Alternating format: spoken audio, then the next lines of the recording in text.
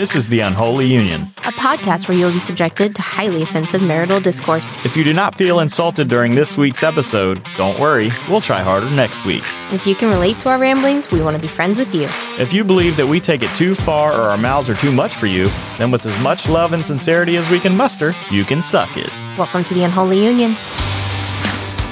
Okay, so we have a special guest today. Someone that we do not know personally yet.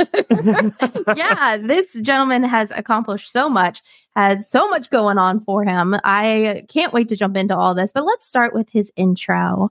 So Justin Bizzarro is a serial food, restaurant, technology, media, and marketing entrepreneur who helped build a 24-year-old group of food and restaurant-related businesses he created with his father and business partners out of his family's basement in 1998. He's a highly desired business management, personal and athlete growth, free market, food and diversity, and entrepreneurial, you can get that word out, leadership speaker. Justin's expertise are in human growth, motivation, leadership, and management development, health foods, beverages, global lean manufacturing facilities, vertically integrated businesses. Justin also received his BA in International Business and Management from Dickinson College in 2002 and his MBA from University of North Carolina, Chapel Hill in 2014. Woo! What? And me personally, when we got your intake form and wanted to be on the show, I went through and started looking at all of your accomplishments and all the things that you're involved in. And not just your intro, but the things that you are doing are famous. Yeah. You're in so much. How do you have time to do anything? I started when I was 18. So, I probably started being an entrepreneur when I was a kid, mowing lawns and stuff for sure. My parents taught me business. I grew up on a farm. That's just one of the things I think you just learn to handle your workload differently on a farm. Like the animals got to live. So you want to play soccer and you want to go to school, you got to help out on the farm. It's just one of those things. And my parents always, if you want things, you got to have your own money. You got to determine it for yourself. So I was very young. I couldn't even touch the pedals of the tractor when I started mowing lawns for my parents on the farm. I just knew that I wanted to do it and they offered me money. They taught me business at a very young age, how to lease the tractors from them and use that. And they would go get the gasoline and stuff. And they taught me how to run a business and what a cash flow statement looked like, the income statement, what a balance sheet looked like at a very young age. So it just kind of just stuck. And then by the time I was 14 years old, it was on to fruit stands and produce stands and things like that to sell fruits and vegetables on the side of the road. And by the time I was 16, we had 4 of them all around Maryland, the northern DC area. And it just sort of happened. So to really answer your question, I don't really know any different. It's always been trying to do things. And then by the time I was 18, just by weird coincidence, I broke my foot and I was having too much time on my hands that summer and I wasn't playing soccer, which was what I was doing. I would go over to Europe to play soccer every summer with a bunch of. Yep. And so in doing that and breaking my foot, I had a lot of time on my hands. And next thing you know, a company was started out of my parents' basement with the help of my father, of course, who also has experience in food and did airline food all over the world and built 122 kitchens across the world doing airlines. It's in the blood. It was Marriott spinoff and then called Cater Air. Now it's owned by Sky Chef. So, but the airline feeding business has changed quite a bit since 2001. 9/11. Yeah. So, yeah. Well, what about did COVID affect that at all too? Because airlines were kind of squashed a little bit. Yeah, we aren't in the airline food. We were in airport food at that. Oh, okay. Impact us, but as of 1996, my father was 97. My father was out of the airline food business, and so that sort of he got into real estate and stuff like that, and then I sort of dragged him back into food, I guess, in 1998 or he dragged me into food with him, however you want to look at that. Yeah, for sure. He started it, right? Yeah. No. Well, I mean, to that point, a common theme throughout your background seems to be food related. Where does the passion come from and how do you continue it? Obviously, it stems from your parents, but it seems like you went all in. Yeah.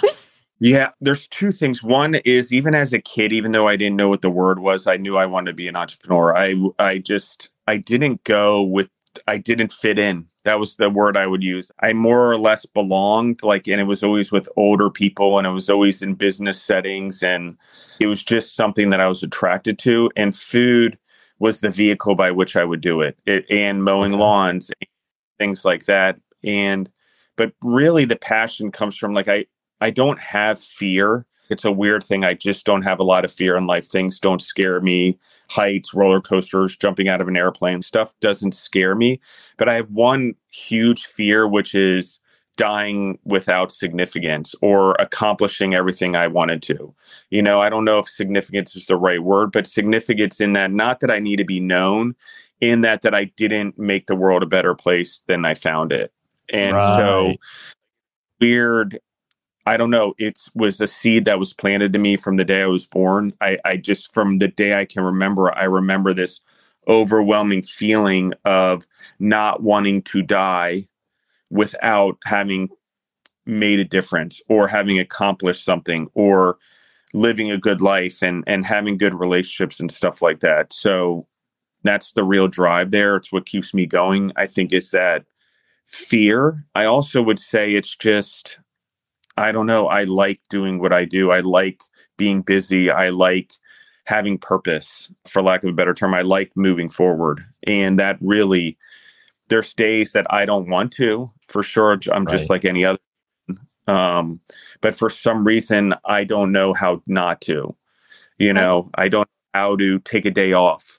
And I don't know how to hit pause. I mean, sometimes I do, sometimes I don't. But generally, it takes, I don't know how to describe it, but if you're really present in every moment, even with your family and even with your business and even with that, it becomes a real motivator because you're able to just make time for everything. And in order to do that, you have to cherish every moment. So one of the things also is this, it's almost like FOMO, fear of missing out, but it's not in going out to the bars or going out partying. Like, I would say it's more or less like, I don't want to miss moments in business or family or opportunities that could help me or my family or the people that work for me or my future or my family's future. My family's pretty important to me. So things like that, I would say.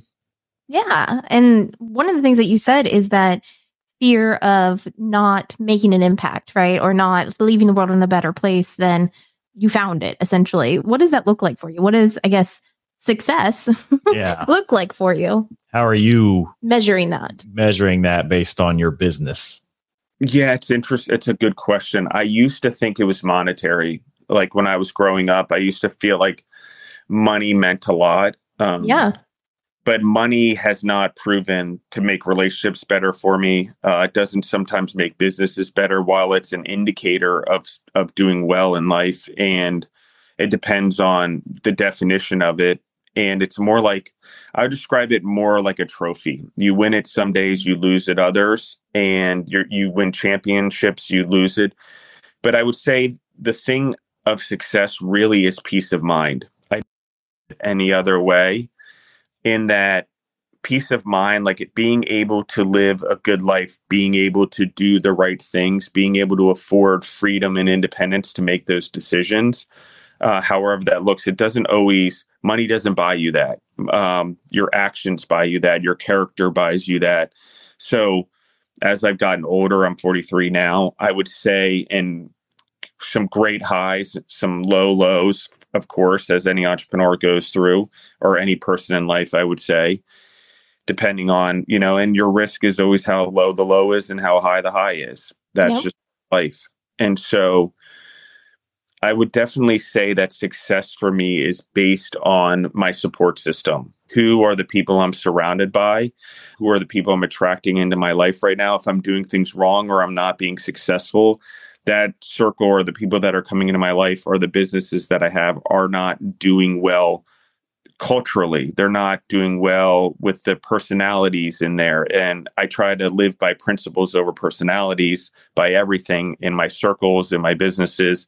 And what I mean by that, just as an example to the audience, is if I'm a meat eater and I have someone who's a vegetarian, well, there could be different reasons we are those things. But if the principle is we're trying to do better for this world and better for the animals on it, okay, we align in principle. We align. So I can see us working together.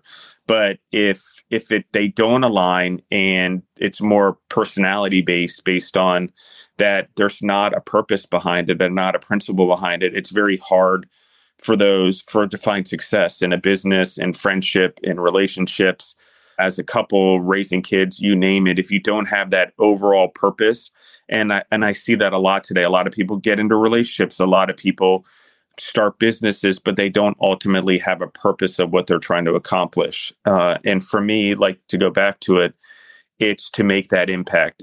Food is just, again, a major vehicle to better this world or better this planet. If we eat properly, if we make food properly, if those of us who are food entrepreneurs realize that we make huge impact and influence in the world and our legacy. So success to me is influence and impact too. Who am I helping? Who am I supporting?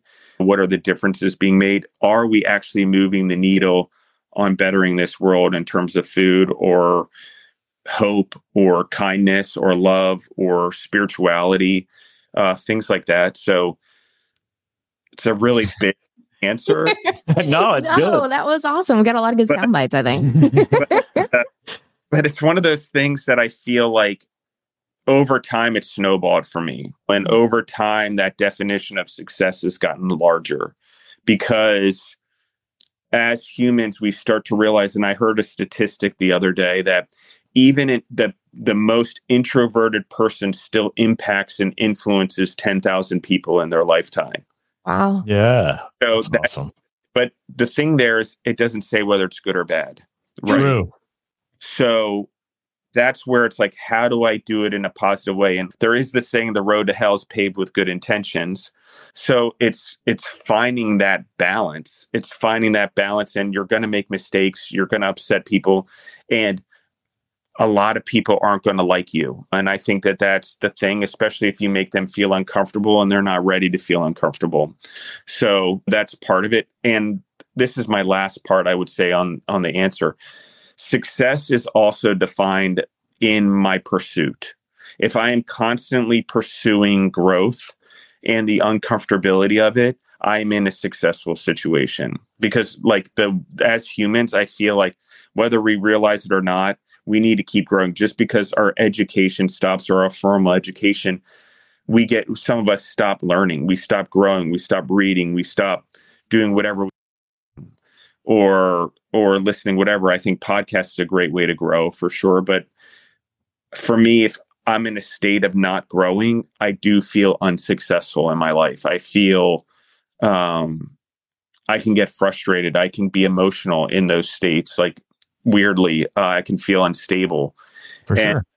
Because if I'm not moving, I'm not growing. And if I'm not moving and growing and living, you're dying for me. Yep. And that goes to that fear again of living life to the fullest, because one, I don't ever know when it's going to end. No one does. I learned that on a farm. At a whim, anything bad can happen.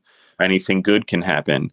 And God works in different ways. But at the same time, you need to be prepared. And if you think that you have a lifetime, you don't. So make as much impact now and start compounding that impact and that influence and your character and leading by example. So other people, again, are attracted to it. I think a lot of people try to promote themselves. I think truly as humans, we attract things. We lead well when we are doing well, so long-winded answer.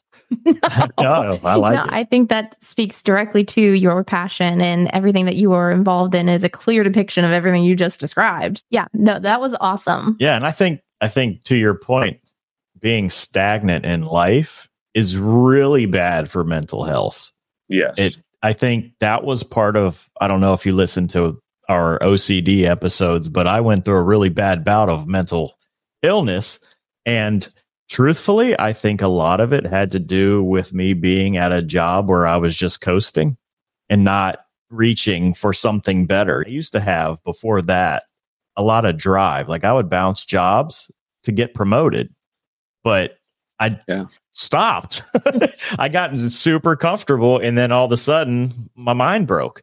But I do think trying to push forward constantly is really good for the human mind.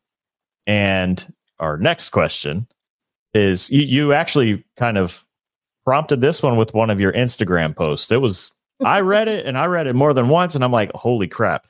But what do you believe is the biggest struggle for the American consumer regarding our food consumption?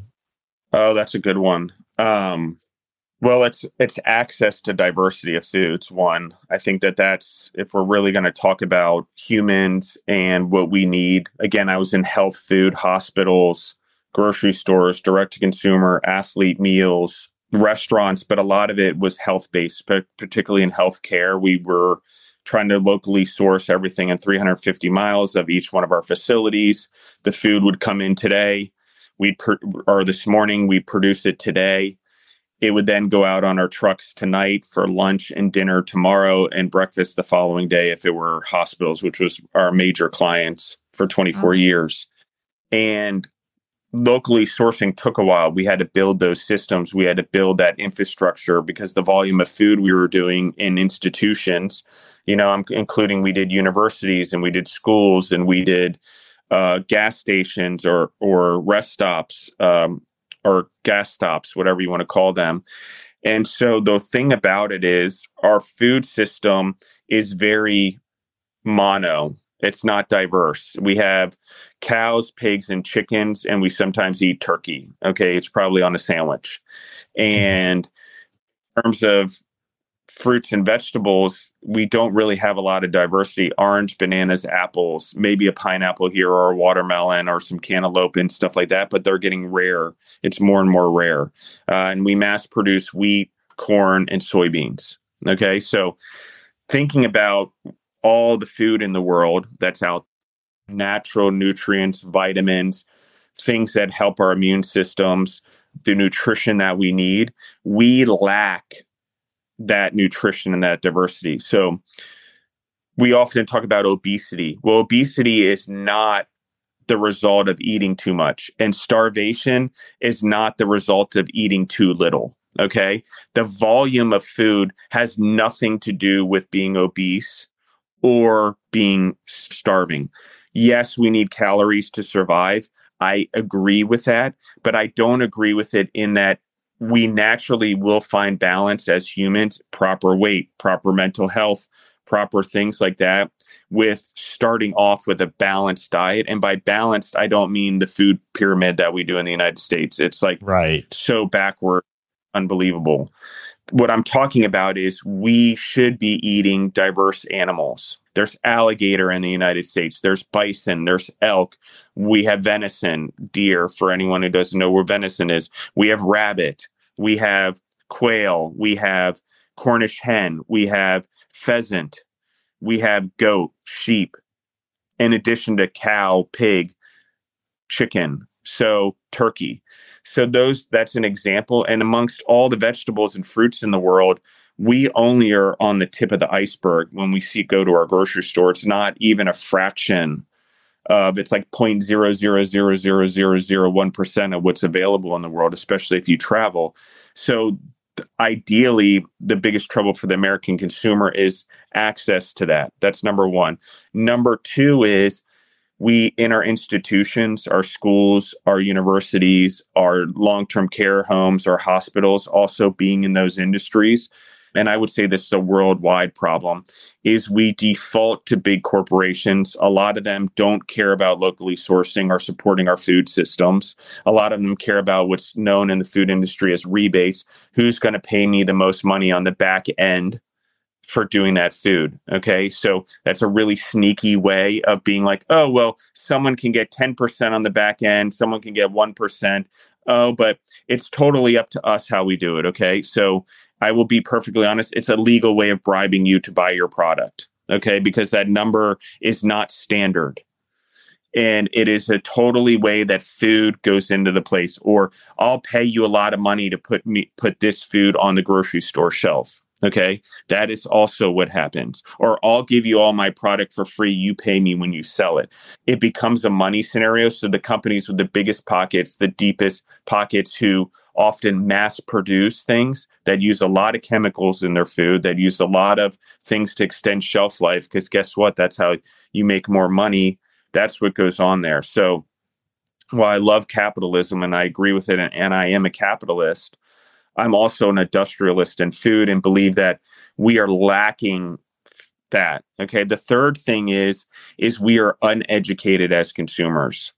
For the thing we do the most of in our lives, and we break bread around and we have celebrations around, we are completely ignorant to what's going on in our food, or how our food's done, or what we're actually eating, or what happens to that food and where it comes from. Like most of our food now after COVID is imported into this country.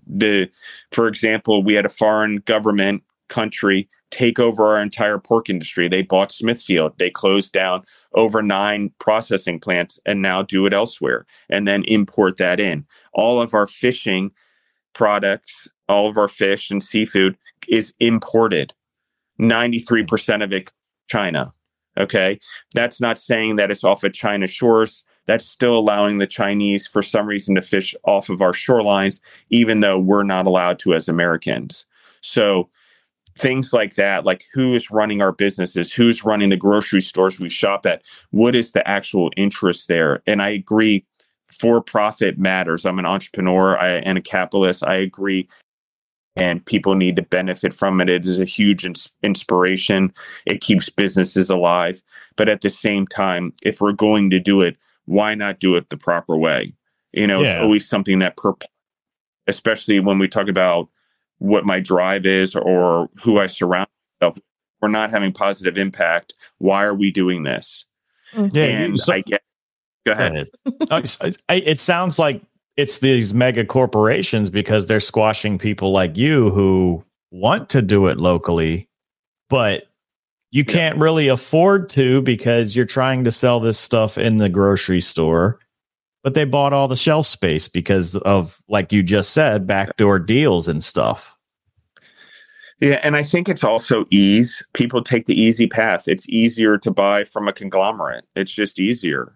It's the lazy road is also the road to hell. But it's like, and even if you're talking about your physical health or whatever, but in business, it's the same. We take shortcuts, and it's not only corporations for profit. It's a lot of nonprofits that are going in and buying up farms right now in the United States. That's a big problem. A lot of our farms have been sold to the Chinese, the Dutch, the Saudi Arabians, for example. And there's nothing wrong with that, I guess, but it's not, we can't do the same in reverse. Okay. Mm-hmm. So not like we can go to other countries and buy up land. And a lot of countries like Turkey, Brazil, China, a majority of the company has to be owned by a local company for you to even do business there. So like we're playing by different rules in the United States. And for all intents and purposes, while we believe we're doing the right thing for humanity, we're doing the wrong thing for our future and the legacy of food. It's a little bit scary in that most humans don't have any idea where the food comes from or who's providing it. And we turned it completely over to individuals that at the end of the day, and I've been in these rooms and I've worked with these companies and I partnered with these companies. They do not care about anything other than how much they can profit or get those rebates. It's not about providing the right food. They can claim nutrition, but if you watch these companies over the 3 decades that I've been in this business, their marketing changes with whatever the way the wind blows. Oh, it's plant-based protein time. Oh, let's do meatless Mondays. Okay.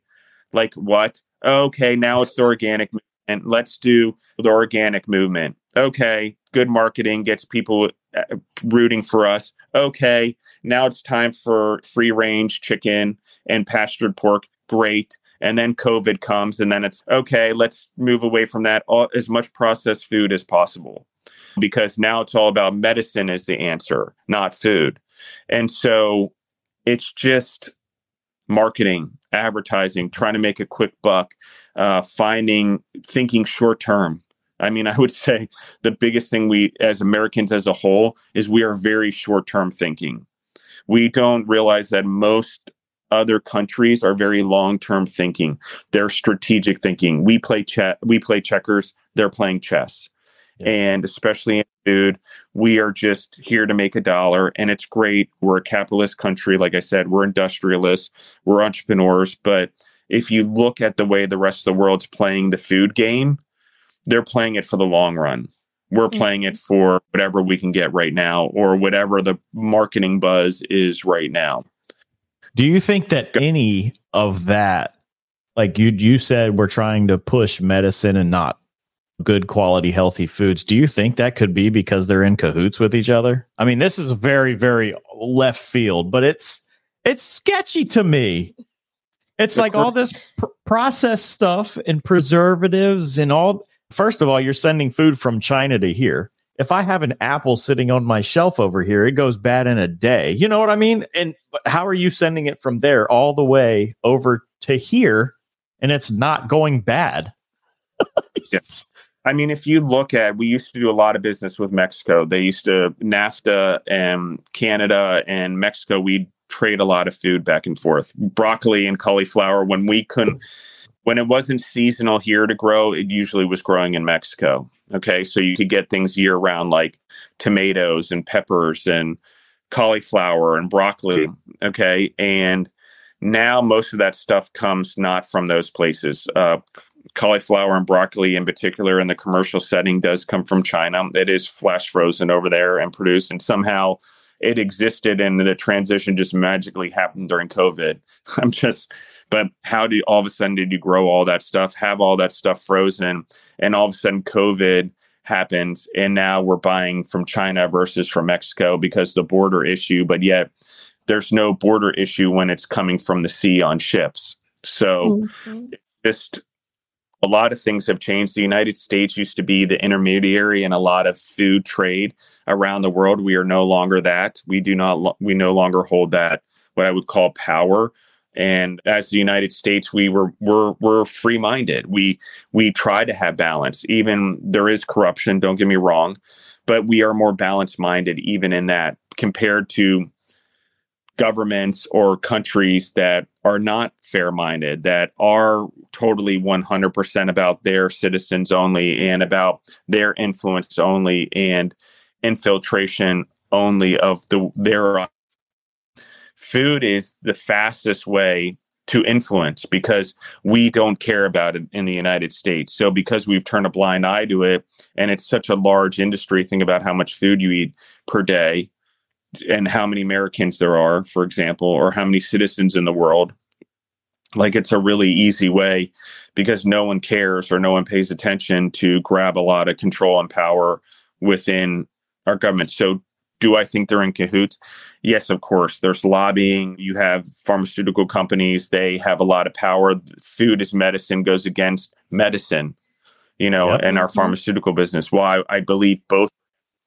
I believe both are necessary.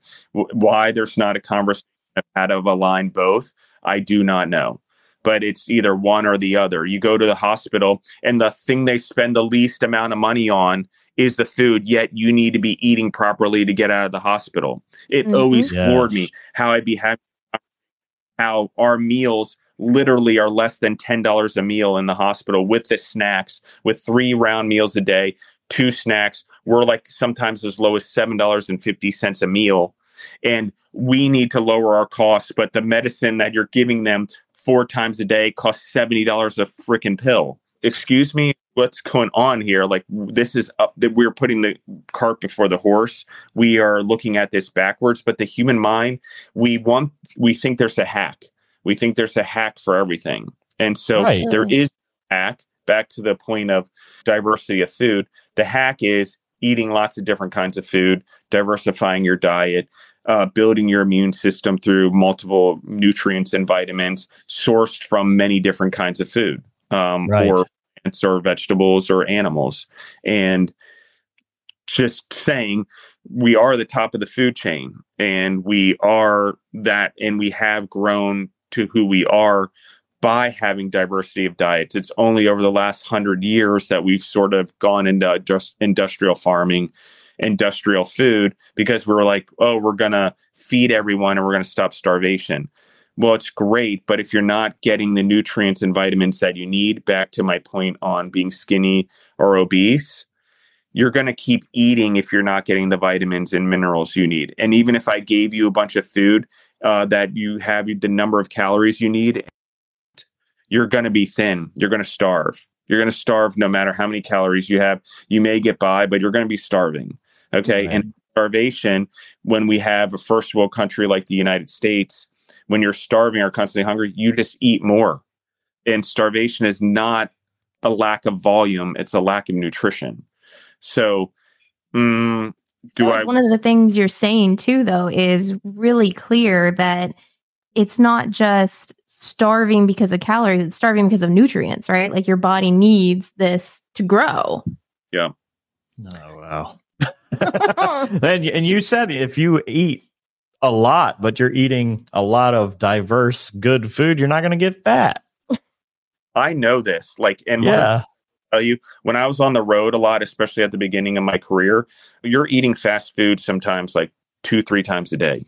Okay. You are still starving. Mm-hmm.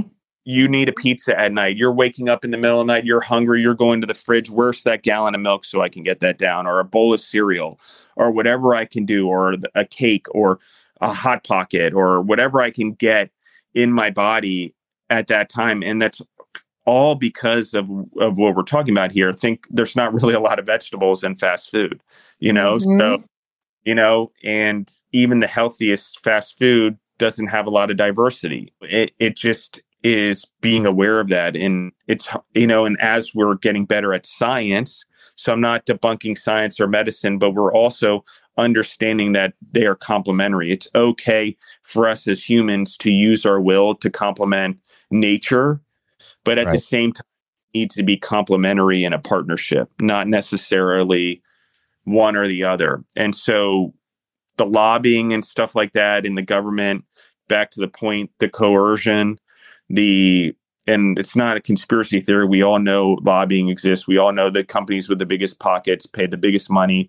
And how do they do it? They set up accounts and they figure out how to, I'm not buying the senator a car, but his wife and 2 kids have a car. Right. And they're consultants for our company, even though that senator's not, but his wife is a consultant for the company, and his 2 kids, who are weirdly 9 and 11 years old, they're consultants for the company. So it's like we are, and we talk about being woke up. We're not awake at all. No. We are aware how much we think that happens. And I get the idea. But if we want to look at the way everything plays out, everything is always creating division in our society. For sure. And that division is causing distraction. And why is there that distraction? Because they don't want us looking at what really goes on. Okay. Yeah. And division is a way of keeping power. Okay. If you look at any really powerful person that's didn't earn their way along, it sort of manipulates their way. The thing they do really well is constantly cause chaos amongst their rates, organized chaos. And they're constantly making sure their people are comfortable so they don't want to grow, but they're also constantly making it so they don't get along with each other. So they don't at the leader as the problem. They don't divided, we fall. Yeah. And exactly what's happening. If we look at even the vegan movement right now, okay, I understand it's a choice for everyone. Okay. For sure. Based on principle, but saying that it betters the planet and it saves lives is a total false thing. If you ever grew up on a farm and you plow a field, you kill more rats and squirrels than one cow's life ever cost you by just grazing. A cow does not kill anything. One cow. It just grazes on a field. It may kill another cow if it's really hungry. It may accidentally step on some worms. Right. But generally, how many animals is the cow killing? And a cow fart, that's so popular to believe right now, is killing the rice fields produce more methane than the cows do. Wow. See, this is the shit right here.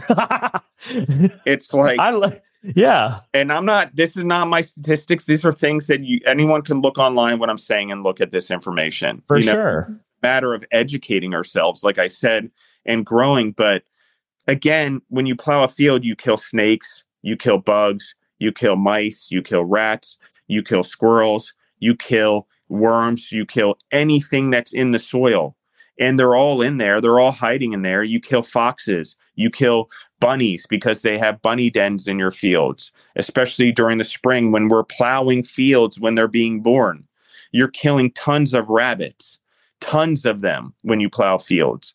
And so I'm not saying we should get rid of farming. I'm just saying we need to have a realistic conversation over what is really going on. If we think we're saving lives by eating more vegetables, yeah, for sure.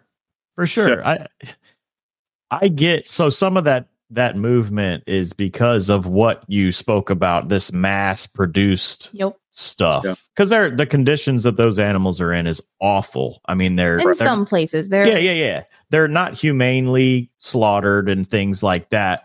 But it's like, okay, well then let's stop buying from these big corporations that want to burn and churn and just make profit. And let's go to people like you, where you locally source from a butcher down the street.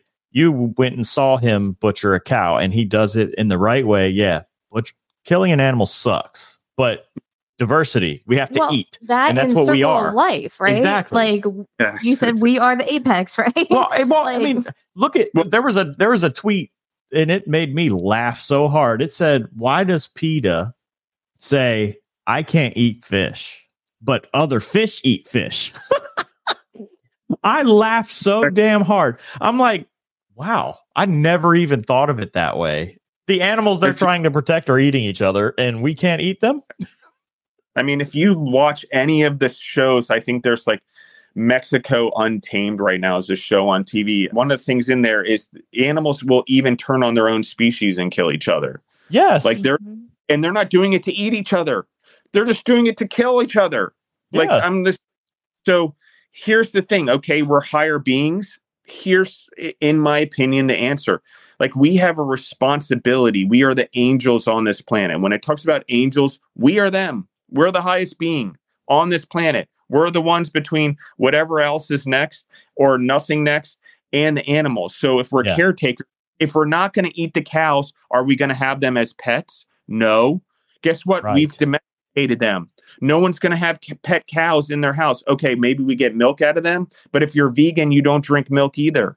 So here's my issue is if we don't eat them and we don't take care of them, what happens to them? They go extinct. We have no use for them. Right. They have purpose. But do I think we need to utilize them and praise their life? Yes, that's part of being. Do we need to be more responsible in the way we eat them and eat more of the animal and utilize all of it? Yeah, absolutely. Of course. But the better chicken farms don't go burning their chickens. They have alligators. They feed it to the alligators. The alligators eat the chickens. They also process the alligator meat and the alligator skins. Okay. That's creating a circle there. And that's a death circle. I'm sorry. There are a lot of chickens that die, but it's still nothing compared to when we plow fields. Right. Okay. There's just, and do we try to manipulate things and manipulate the animals? Yes. Could the environments be better? Yes, they should be better. We should have healthier. We should have more rotation. We should be growing more animals on a farm and fruits and vegetables, and they should be rotated. No doubt about it. There's a lot of farmers out there that are doing regenerative farming, as it's called, or rotational farming in the non-traditional sense, I will say traditional, since it's the way we did it up until the 100 years, and the non-commercial sense. That's profitability. I get world competitiveness, but we're not competitive on a world scale. Right. Okay. don't have the cheapest labor. So why are we mass producing things? Why are we subsidizing as the government? Why? Because pork was an American business. We sold it. Okay. What are the other animals that we can produce here, to go full circle on the other question? We have bison, we have elk, we have alligator. Those are all meats that are American meats that we could thrive in growing here in a rotational environment. You can't have bison near cattle because disease will kill each other, no different than the Europeans coming into the Native Americans. And so those species they don't mix well, but you can keep them at distance and rotate them. You can also then pigs, goats, whatever, sheep, quail, chickens, whatever, they can rotate with them. And of course there's eagles that are going to eat chickens if they're outside, and that's what they do. They're going to kill things. That's what they do. Circle of life. Yeah. To your point, everything has a purpose. It's just not necessarily what we think it is or we want it to be. At the end of the day, we have to realize that this is just the way of life. And do I think there's a purpose for all of it? Yes. If we ever have to leave this planet, we're going to have to eat plants first. They're the things that grow, because if we take animals with us, it's going to take us a while to build up a population of animals for us to eat. So do I think both have principles and a purpose? Yes, of course. For human survival, I do. I just don't think I think they are personality choices. I don't think that either one has the impact that we think they do, because the true impact is eating diversely. So interestingly, the problem with consumer and health and humans' health is the same thing. That's the earth health. We want a better earth. We want a healthier earth. We got to diversify our foods and the way we grow things in our farming. Okay. And in order to do that, we also need to diversify our food, which ultimately makes us healthier, live longer, feeds our brain. Because whatever anyone shakes it anyway, to the other point you made, if you feed a lion vegetables, they will go blind. They will eventually die. Right. They are meat eaters. They want meat. Their body processes meat. If you start feeding a cow a bunch of meat, yes, the cow might survive for a while. Cows can eat meat, and they will kill each other if they're hungry and eat each other. So everyone thinks the cow is just a grass eater. It's not. It will eat its own. Any animal will eat its own, especially a mammal, if it's hungry. We as humans know this to be true also. So it's just, we think that by thinking, I don't know, by creating figments of our imagination, that's how I would describe it. We create figments. And get them to be true. It's crazy. Saying that we're human. Like, I get it. We want to think larger and we want to think more altruistically. It's important. But at the end of the day, we are still humans, and we need to thrive as humans. And as those higher beings, we are more like shepherds. Yes. And not saviors. I think that we are not saviors. We don't save anything. Anytime we try to save anything, we make it 10 times worse. That's the road to hell paved with good intentions. We are just shepherds of the world. We have to live in unison with it. We have to live in collaboration with it. We have to live alongside of it. We are not. And when we start thinking that we're higher than that, and we're not sort of, and I said angels because we are a higher being, taking care of everything altruistically and making sure they fulfill their purpose too. And at some point, our planet was created, grown, even if it's a Big Bang theory or whatever, there is a hierarchy that goes on in the world, right? Food eats food, period. And to deny that denies like what has logically been done for thousands of years, and why I believe we are intelligent enough to figure out better ways to do things. It is not getting rid of the animals that we eat, because what's going to happen to them? It's like we will have no use for them, and they will have no purpose. And then what, we save them? No, we didn't save them. We didn't save them. Look what happens when we don't eat things. Look what happens when we don't eat sheep in the United States. There's a lack of them. And that's all because the World War II vets were fed so much sheep. I forget the sorts of the mutton. Yeah, there you go. Thank you.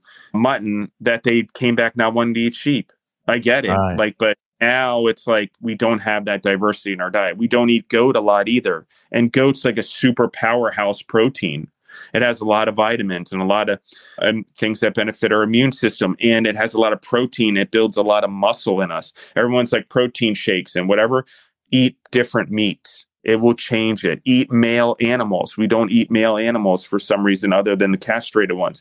Eat a bull every once in a while. We just don't do that in this country. We don't, because everything has to be mass produced. So yeah.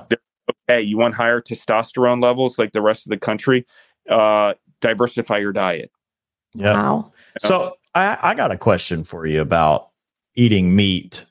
I read this thing about when you do eat meat and it is like pasture raised or grass fed, the nutrients from the actual grass are in the meat. So it's really good for you. That's why this mass production isn't good. Also, because what are they fed? Like grain, just the cheap stuff instead of a natural diet for these animals that we are consuming. Is that true? Is that something that is real? Like if I have a cow that is pasture raised out there, it's better for you than a cow locked in a cage and fed grain all day. Yeah, so I'm going to sort of tiptoe my way to this answer because this is a big one that you just touched upon. We have the biggest drug in the world. The worst thing in the world for all humans is sugar. It causes cancer. It causes bad things. Okay. Is it good in light amounts? Sure. But the problem is there's nowhere in our food system where it's like you get off candy, there's still food in your processed foods. There's still sugar in your French fries, whether in some places they sweeten them, even though you can't taste it because it gives that addictiveness to eat more. Okay. It's a little trick they play in food. Put sugar in your pasta sauce. Look at your pasta sauce at the grocery store. It has sugar in it.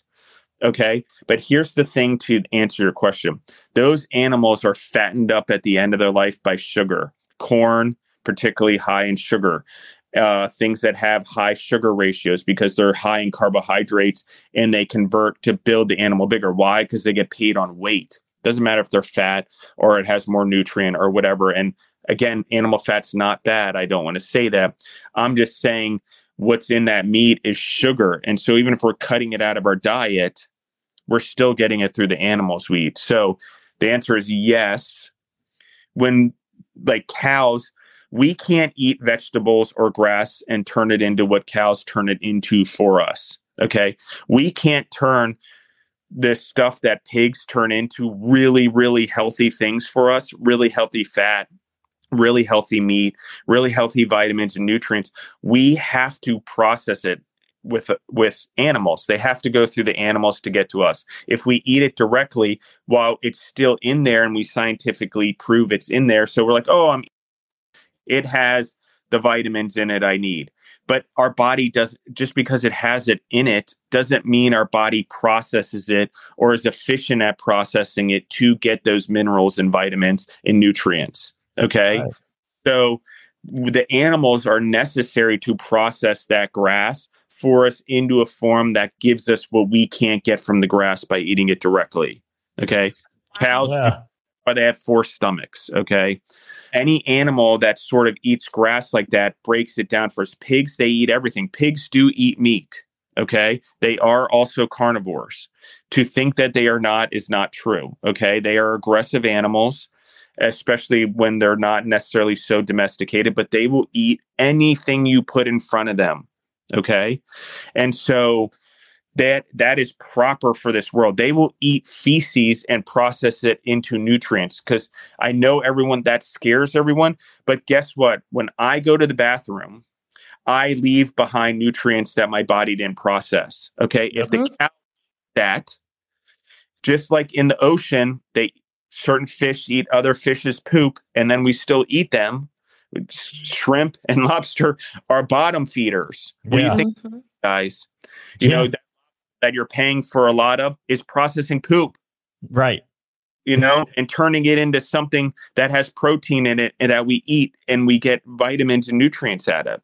So it's like that type of thinking where we're like, oh, it's eating poop, it must be bad, it's going to the muscle. No, it's processing it differently.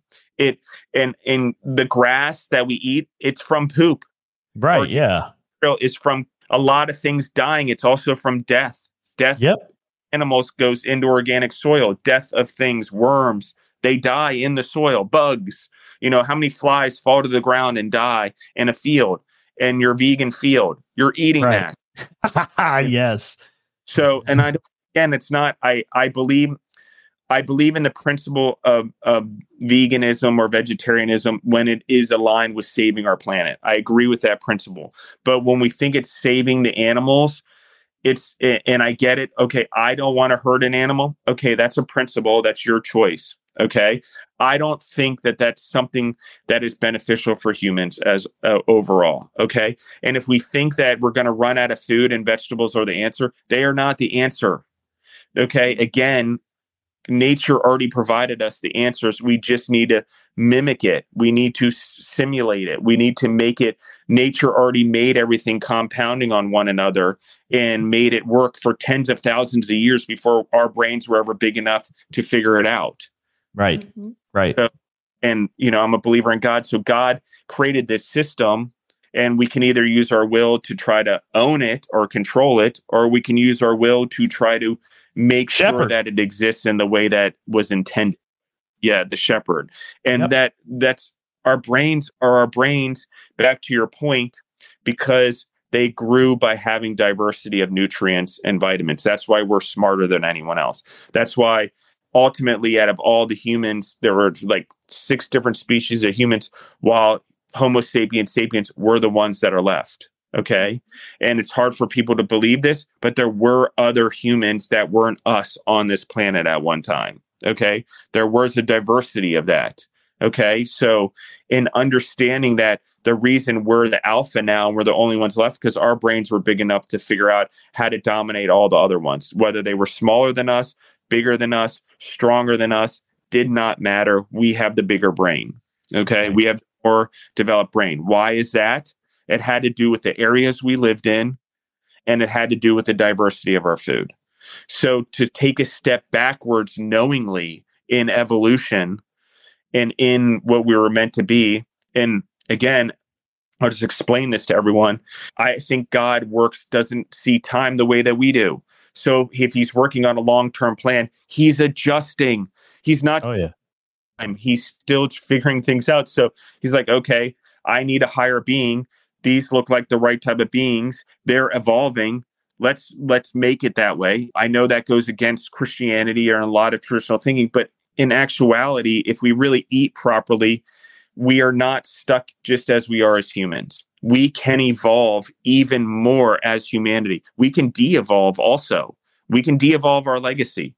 Keep pushing non-nutritional things into our legacies. Watch what happens, the compounding effect of obesity. Watch what happens, the compounding effect of health and intelligence.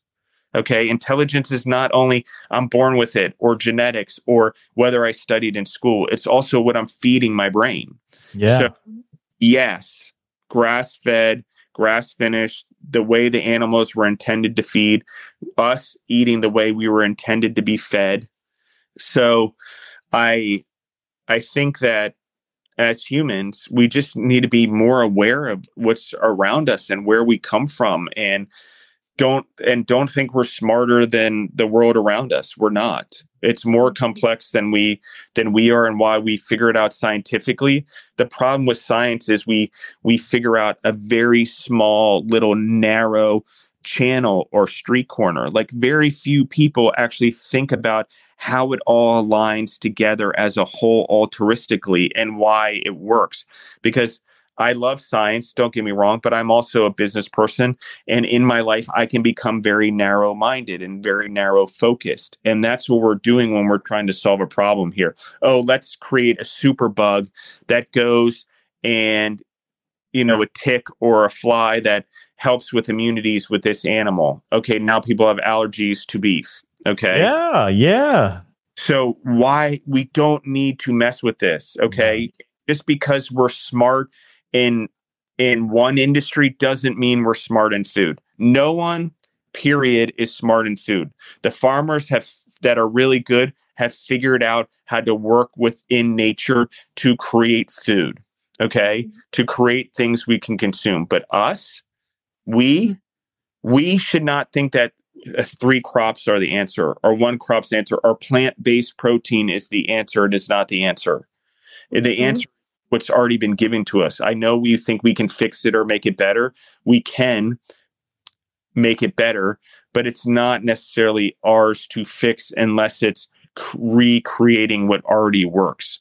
Why are we denying what already works? And lastly, vitamins that we get at the grocery store, all of those, again, are shortcuts. We're trying to shortcut our way through. Yep. And most of the time, our body doesn't absorb them. Like, that's the thing. You spend a lot of money. You're getting like 20% maybe out of it, 30%. Reason our bodies aren't meant to absorb vitamins in that way. Right. A bunch of vitamins, you'll pee them out. You can't take more than you need, but at the same time, you pee most of them out anyway. Mm-hmm. And I feel like we've kind of tiptoed around this, but I'm going to ask it anyway, because I want to hear your answer as far as who you think should be held accountable for all the things you mentioned: our ignorance, the lack of diversity, the idea of these big companies and trying to get the rebates. Like, who do you think is accountable for what's going into our food and what's happening with our food? We are. We are. It's our buying power. It's how we choose. Every time we go to a restaurant, the restaurants we choose, the institutions we choose, we sit on PTAs or parent teacher association meetings. We sit in these things and we're worried about what our kids are being educated in, but we don't worry about what they're fed or who's feeding them or who has the contract for those schools or the school districts. So who's in our hospitals? Where is our voice? Who's in our grocery stores? We have the buying power. We pay the taxes. We purchase things. We have that choice. It's ours. And if I wanted to pick on a group, if I wanted to really narrow it down, food entrepreneurs, restaurateurs, we are responsible. Whoever's in food industry, who's ever in business, we are also the problem. We are being deceitful and we are being dishonest. And maybe it's not on purpose. Maybe it's not knowing, but we are, for lack of a better term, propelling the problem. What do you mean? I mean, we have a choice on what to serve in our restaurants. We have a choice on how to buy. We have a choice whether to deal with broadliners or not. And by broadliners, I mean mass distributors like US Fisco, PFG, Performance Food Group. And we have a choice. So, I get it. It's about profitability and taking care of family. And I'm not saying we shouldn't do that. But we can find ways to educate the consumers and we can find ways to better our food. There's plenty of businesses and farms that are doing very well doing this. So at the end of the day, I would say number one, the consumer. And then number two, definitely the entrepreneurs, restaurateurs, anyone in the food business. We have a huge responsibility. And, if we really do care about the legacy of our families, fine. You don't care about every other human. Okay. We've become very eye focused. I get it. But that's the issue. Like, we don't ask the questions. Either we're afraid or it's so convenient to choose the food we have that we just do whatever. I mean, the chicken McNugget wasn't invented until like 1981, invented. Mm-hmm. Like, sorry, now like chicken nugget is a freaking food group. Yeah, for sure. Especially for kids. Yeah. Like, what is going on here? Okay, simplicity, kids like it, it tastes good. It has sugar in it. Like, come on, like, and so there's things like that. We can talk about the government at the end of the day, and everyone wants to point fingers and think it's the government's responsibility. I don't believe that. I believe the government gets away with whatever we will allow them to. True. Okay. Ooh, powerful. Yeah. True. I mean, I do think a lot of it, though, it to your point, we vote these people in, but it does have to do with government because of over-regulation of farms and things like that. And it's hard for small farms to compete with these big companies. They have lawyers to figure out if they're skirting the law and things like that. But I'm just Joe Schmo over here. I've got me a small dairy farm or whatever, a small pasture raised cow farm. That's all I do. But I can't compete with that guy. And I'm afraid that the government's going to come at me because I did something wrong. Well, I don't know, whatever it is. It's messed up. Your cows fart too much. Yeah, right. Exactly. I'm not harnessing the farts to heat my house. And people are like, cows and pigs, they're great. What do? This is the thing they don't talk about, is they actually sequester or put carbon back into the soil. Their hooves are designed to put the carbon back into the soil. That pollution we're worried about, there's no crop in the world that does that. Okay. It does not do it the way animals do with their hooves, with the manure, with other animals. How about chicken? The nitrates that are in chicken poop. You need then the hooves of the animal to push that into the soil. You need the chickens to pick out the bugs that don't help it grow. If we don't do that, we still need chemicals and pesticides. Even if you think it's all natural, you're still doing something that's unnatural by adding it to it. Yeah. So it's like, oh, see what I'm doing over here, so you don't see what I'm doing over here. You know? Yeah, and plants suck the nutrients out of the soil. Yeah. It's a circle. It's a circle. Yeah. It's a circle, 100%. So I think we're going to switch gears here and kind of go towards your podcast. You have a podcast. Yeah. And it is called Justin and the Food Entrepreneurs. What episode is your favorite, just in case listeners want to kind of check your podcast out after they hear this? Man, that's a tough one. There's a couple. I mean, John's Farm is one of my favorites. They are a company. They are many generation farmers. And in the 90s, after a horrible accident on their farm, and this is their words, God coming into their life fully, they switched to regenerative farming and organic farming. They're out of Oklahoma. And we've done 3 episodes. It's very, very powerful story. So there. I would also say that Roll 'em Up Taquitos. He's named Sam Fonseca. Sorry. It's a little speech impediment there that I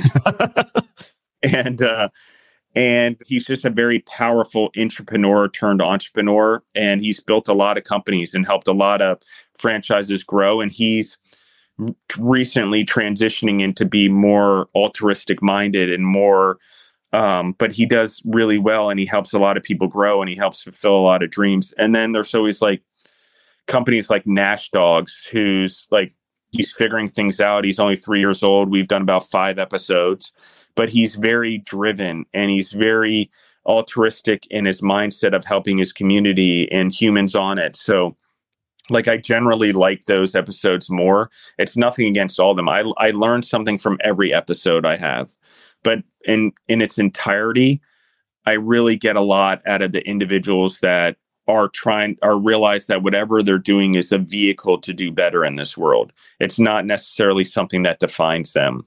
You know, it's the journey, not the destination, right? And so food is a vehicle to better this world, to better the humans on it, to better the lives of the animals, the plants, however you want to look at it, the insects, whatever that is, the bugs, the birds, the bees, all of that matters with food. Yeah. Those are generally my favorite episodes. It used to be, it's hard because they get better. I get better at doing the job.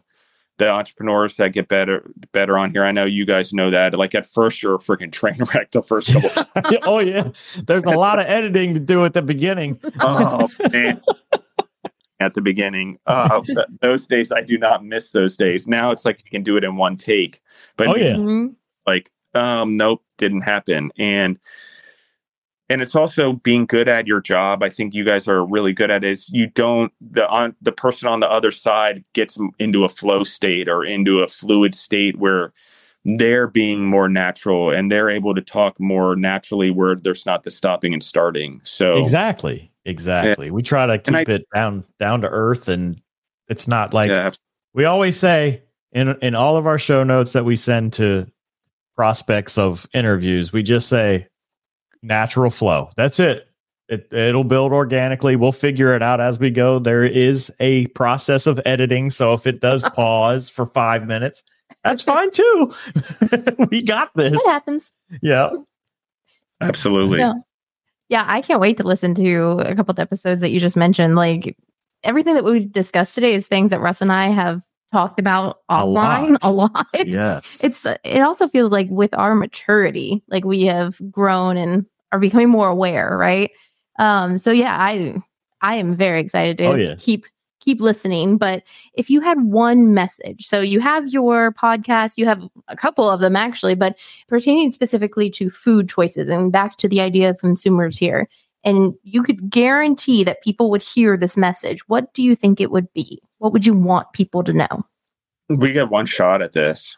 Even if there's an afterlife, you get one shot at this to make impact and influence in a positive way, and not just with your children. You get one shot.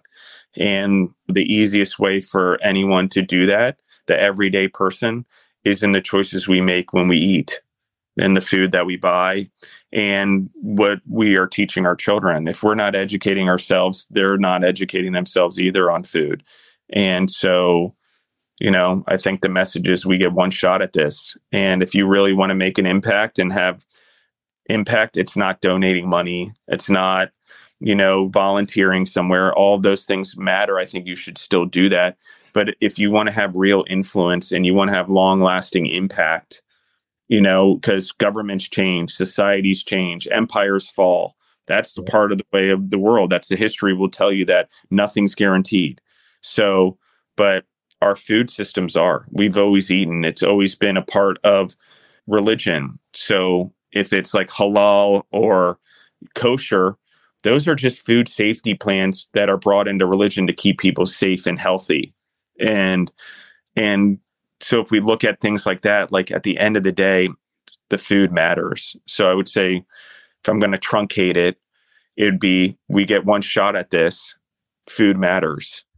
Yeah. Wow. Yeah, for sure. Yeah, that's, I think to me, it also resonates with go back to basics. Like you don't have to have this grand blue sky plan, right? Like you just said, it's food. It's what we do every day. Like, it's back to basics. Wow, I like that a lot.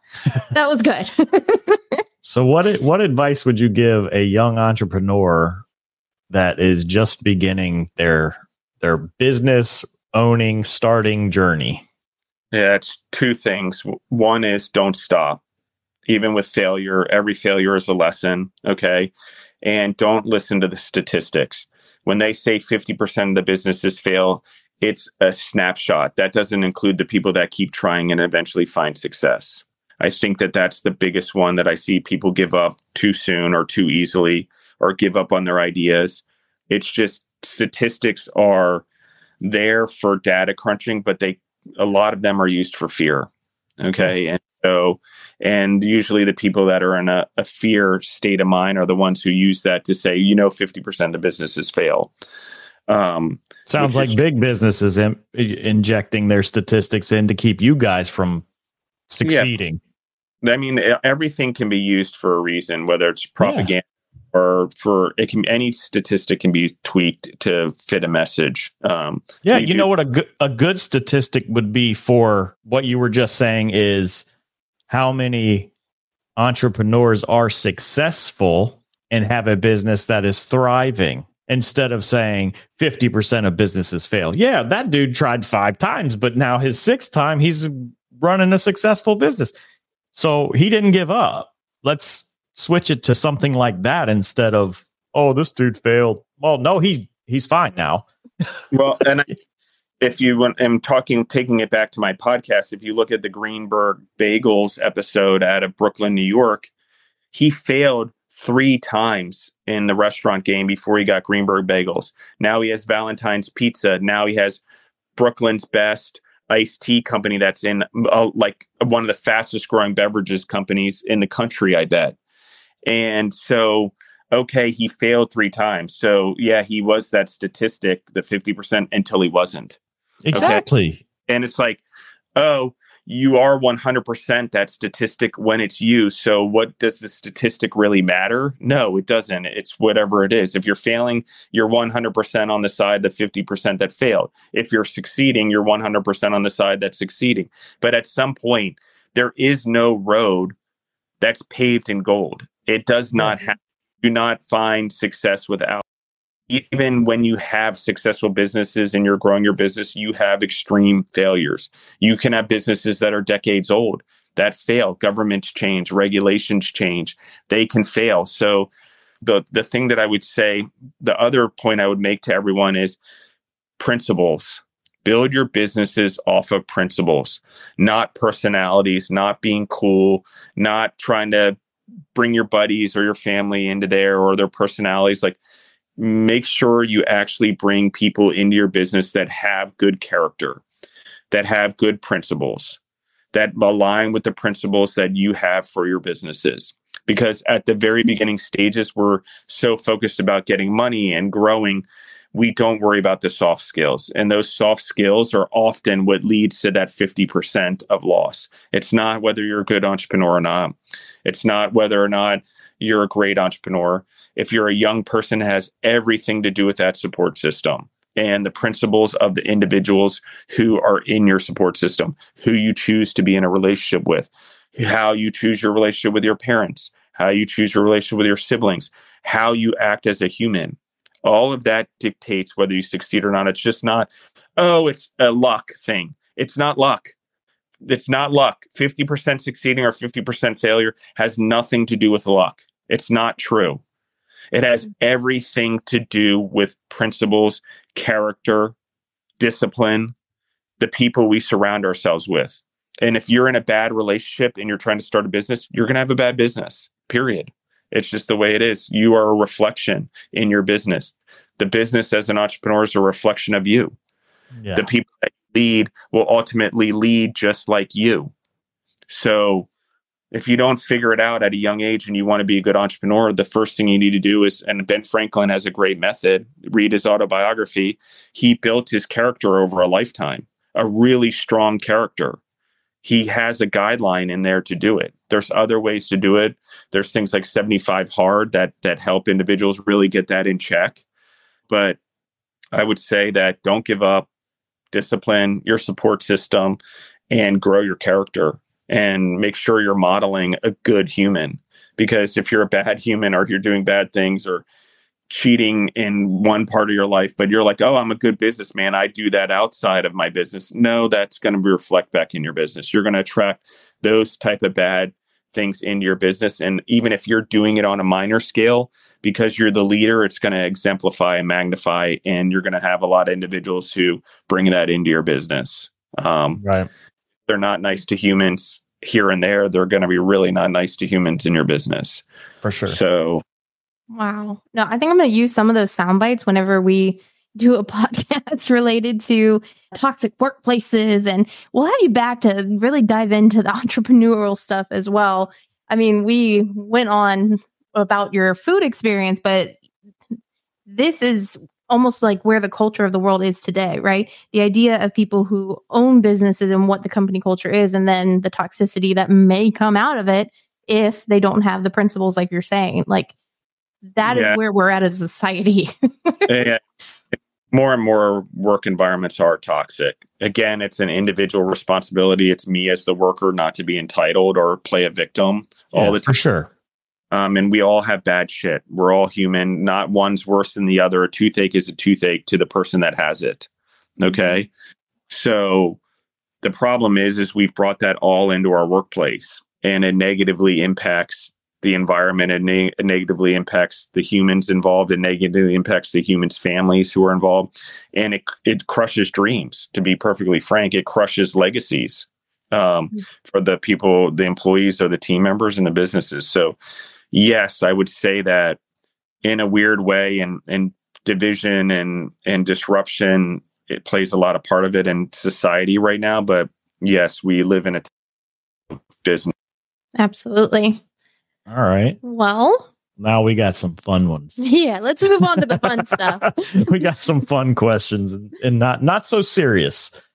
What would you do tomorrow if you won $10 million tonight? You said it right that time. I'm proud. That's a good one. I would say that, I don't know, it's different for me. I think probably a lot of people think about how they would spend it or buy or whatever. I don't know. It's an interesting question. I read it in the pre-questions too, and it's one of those things that stumps me a little bit because I'm an investor. I invest in myself mainly. And so I would, if it were $10 million, I'd figure out a way to make it work because it was a gift to me. If I suddenly won it, I would feel like I owed it back, that I didn't earn it. And so that would be difficult for me. Right. Like having earned it would be, gosh, it would be a blessing, but at the same time, I'd feel like it's a curse. So I would have to put it to use in some way that would benefit other people or give back to the world around me. Even if that's a business and creating jobs, I don't think I would use it for myself. I think I would be very intentional about how I invested that money or used it and for the gift that was given. And mainly right now, I think a lot of that would have to do with farming or food for sure, and or investing in TV shows or YouTube things that are educating the world. I think education and exporting knowledge is pretty important around food right now and figuring out ways to do that. But ultimately, I'd figure out a way of not giving it away to someone else to do whatever they wanted with it because I don't think that works. I'm a firm believer in why are we giving mosquito nets to countries when we should be teaching them how to produce their own mosquito nets and building economies and businesses, because once you do that, then there's a place for lawyers, there's a place for accountants, there's a place for supply. So it's more of that I would do. I would create things that allow ecosystems around business to form because in that capitalist world, especially in places that are struggling around the world, the answer is not donations. The answer is handouts. It's just temporary solution. It makes you feel good for the second. Yep. It doesn't make things work in the long run. We're not creating long-term solutions. We're not creating ownership of businesses. We're not creating 401k plans to retire off of. We're creating, here's some mosquito net. I feel good. I'm the rich country or the rich person or the person I need to feel better about themselves. So I'll give money so someone else does the work I should be doing myself. So I think that ultimately, if anyone wins anything or any gift is given, you really have to think about how you give back for what you received. Because I used to have a friend that used to go around and help manage the money of lottery ticket winners. And it was always interesting to me, the ones who saved it right away or put it into an account right away or had it trickle out over years were much better at managing the money. The ones who wanted to spend it and became very focused on it and didn't think it was a gift or appreciate why it was given to them, or maybe there was a greater reason it was given to them, lose it in a few years. Like they don't hold on. And so in this case, I would say that winning that, like, it would be a lot about focusing on, it's not about buying a car or a house or whatever. It's about, I need to make this money work for me. Maybe I benefit from the aftermath in some ways, of course, profitability and stuff like that. But I think ultimately you have to put it to work. It works for you. Now you got to go make it work for the world because the world gave it to you. Yep. Oh, you're so philosophical with your answers. I would say indoor farming's a big one. Like I would probably invest in more in that. I mean, that's in diversity farming. We need more of it. We need more examples of it. $10 million doesn't buy you a lot in that field. But I think that that's a big part of it too. How do you educate people? How do you tell them the story of food? Really, from what is really the story of the broccoli you're eating? What's its story? We care so much about human stories or watching Animal Planet, but what's really the story of the food? What does it go through to get to us? Mm-hmm. For sure. Oh, all right. I think our final question is, where can people find you and your businesses? What is your web presence? If you have a local place that people can stop by and check out your food and whatever else. I do everything off of Instagram and Facebook mainly. So that would be the place to find me. As I'm rebuilding, I would say, we talked about the companies. I have transitioned. Business partners got out. We sold a lot of companies over the years, got out of a lot of businesses, had a couple businesses that didn't do so well in COVID. I ventured out on my own. I don't have the same business partners anymore. I have a different group of people. I've changed my support system to go back to what everyone's talking about.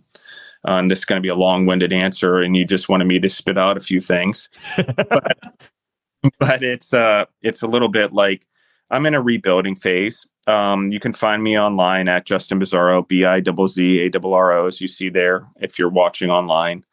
But that's where I do everything. We're slowly building a web presence, but right now we're having trouble keeping up with the business and the interest we are having without doing any marketing or advertising. I mean, that's just because the partners I have and the business I'm in. And additionally, I am working on a TV show that's talking about what we're talking about. It's called Foodtopia. And it is a TV show that is going around the world and telling the story of food from the farmers to the entrepreneurs and restaurateurs, and locally sourcing and working with your local sources. But it goes to cities all over the world. And if everything goes according to plan, we'll do 18 seasons over 12 years and cover a majority of the cities in the world and tell the story of food through really those cities, because again, locally sourcing is really important, and it's really important our local economies and ecosystems. It's more important than we think. And I'm not saying that take CVS down or take Walgreens down or whatever, but I just think consciously when it comes to food, we have to be very aware of where it comes from. So to answer the question, right now, I have a company, we do Freedom Foods. It's rebuilding food service for hospitals and stuff like that. You can find that online. You can find Gorilla Brave, which is a group of food entrepreneurs that we are putting together that see the world in the way that I'm talking about. We are leading in the altruistic way.